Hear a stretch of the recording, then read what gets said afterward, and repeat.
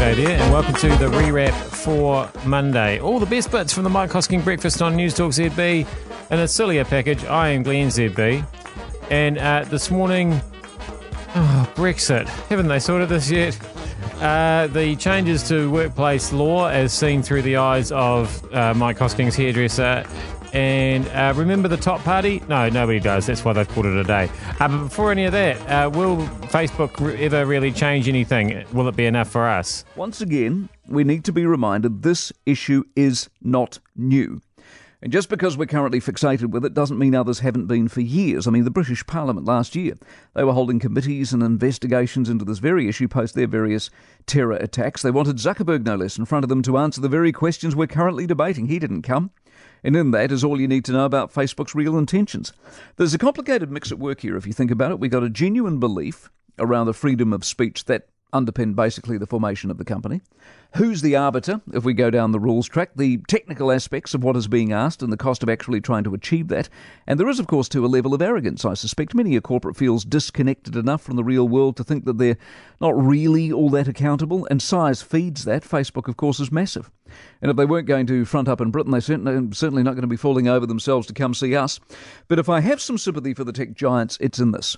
Do we honestly know what we're asking for? I mean, specifically, does any one of us understand just exactly what is required to rid these platforms of this so-called hate? And given the answer's no, asking's easy, doing isn't.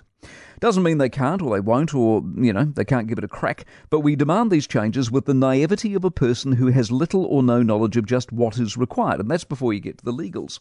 The sort of legals that Scott Morrison's banging on about at the moment. He raged about the video being up for 69 minutes, indicating that 69 minutes was absurd. So what's not absurd then, Scott? 23, 18, 41? And who's to say? And under what jurisdiction are we suing? I mean, whose law? Whose court? See, these platforms are global. Courts aren't. So in times of strife, we want tangibles. That is why the gun law reforms will achieve little, but assuage many. And that's why Facebook and company have got away so long with doing not a lot. The anger is intense until something comes along to replace it. Facebook know this because they've seen it all before. Doesn't make it right or laudable, but it's indisputably the truth. Ask yourself this. As a result of the upset and the disgust and the anger, how many of you have given up Facebook, eh?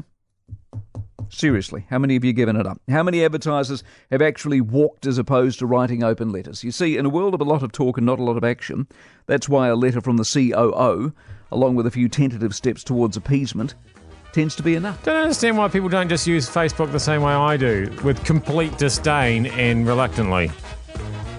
Anyway, that's sort of the same attitude I have towards Brexit now as well, to be honest. None of this has anything to do with what the people wanted. Of course, the people wanted out. That's why tens of thousands of them were on the streets of London over the weekend feeling betrayed as the May deal went down for the third time. The trouble with elections, of course, is that those who call them tend to get punished. May certainly did last time, and last time was only a couple of years ago, and that's the great risk. Having called it once and having got spanked, and in a country with a 5-year term, to go twice within those 5 years looks awfully Italian. But are these not the most extraordinary of times?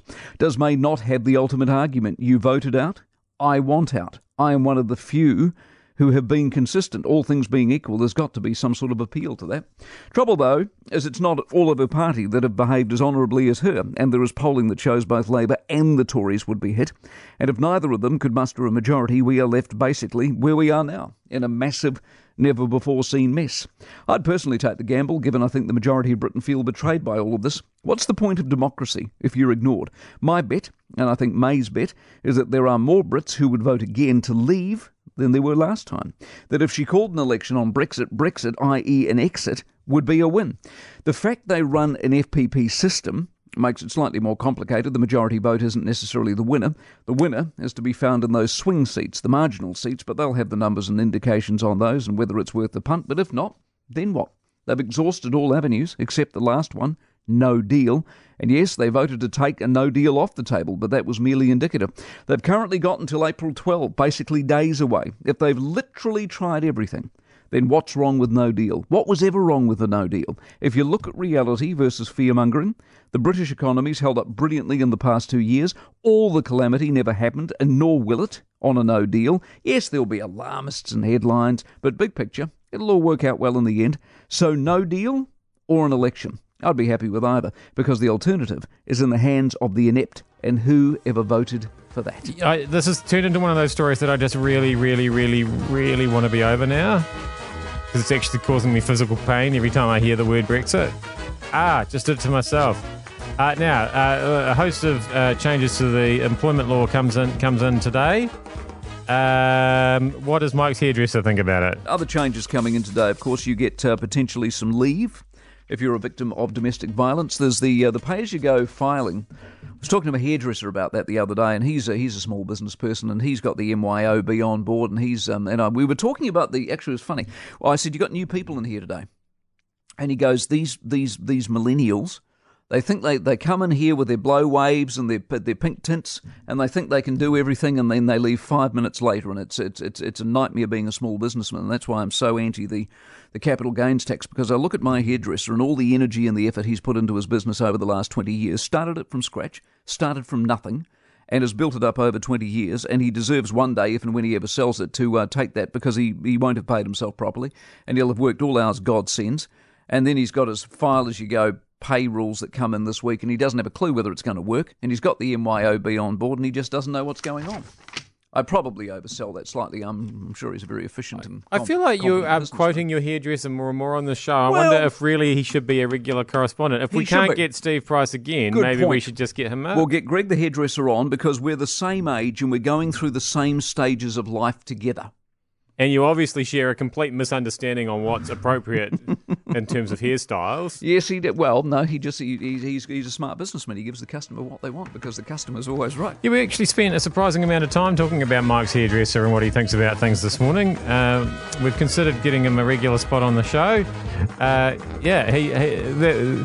Here's a bit more.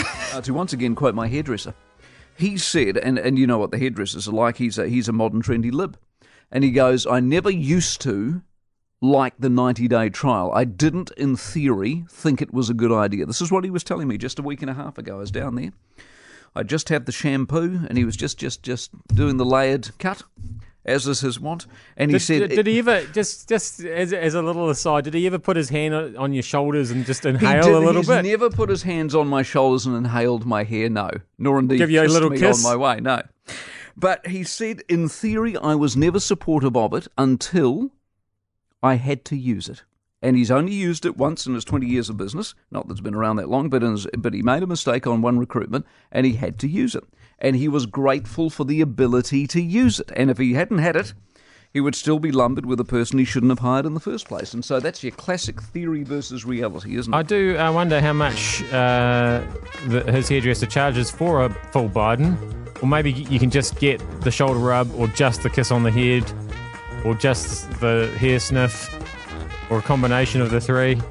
Anyway, Gareth Morgan probably doesn't have a need of a hairdresser. Top are done for. I think Gareth Morgan quits over the weekend. So what did Gareth Morgan bring to the Top Party, the Opportunities Party? One, name.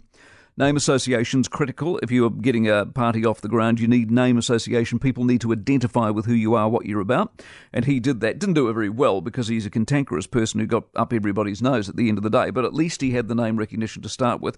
And probably more importantly, he brought money, $2 million worth. But he's quit now. And he quit because apparently they had a bit of a scrap over $50,000 in a donation, and they couldn't work out what to do with it. So he said, don't worry about it, I'm gone. I told him to quit ages ago.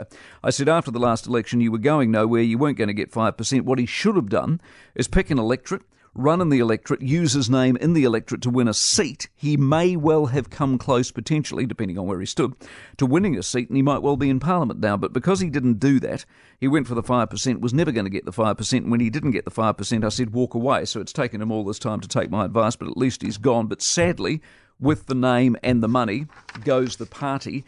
In a system, you would argue, we need more minor players.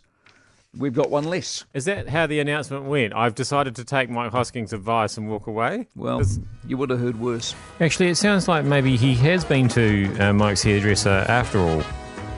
There's still a bit there, I suppose, you could try and do something with. Anyway, that was the rewrap for Monday. We'll see you back here with more great tips from Mike's hairdresser tomorrow.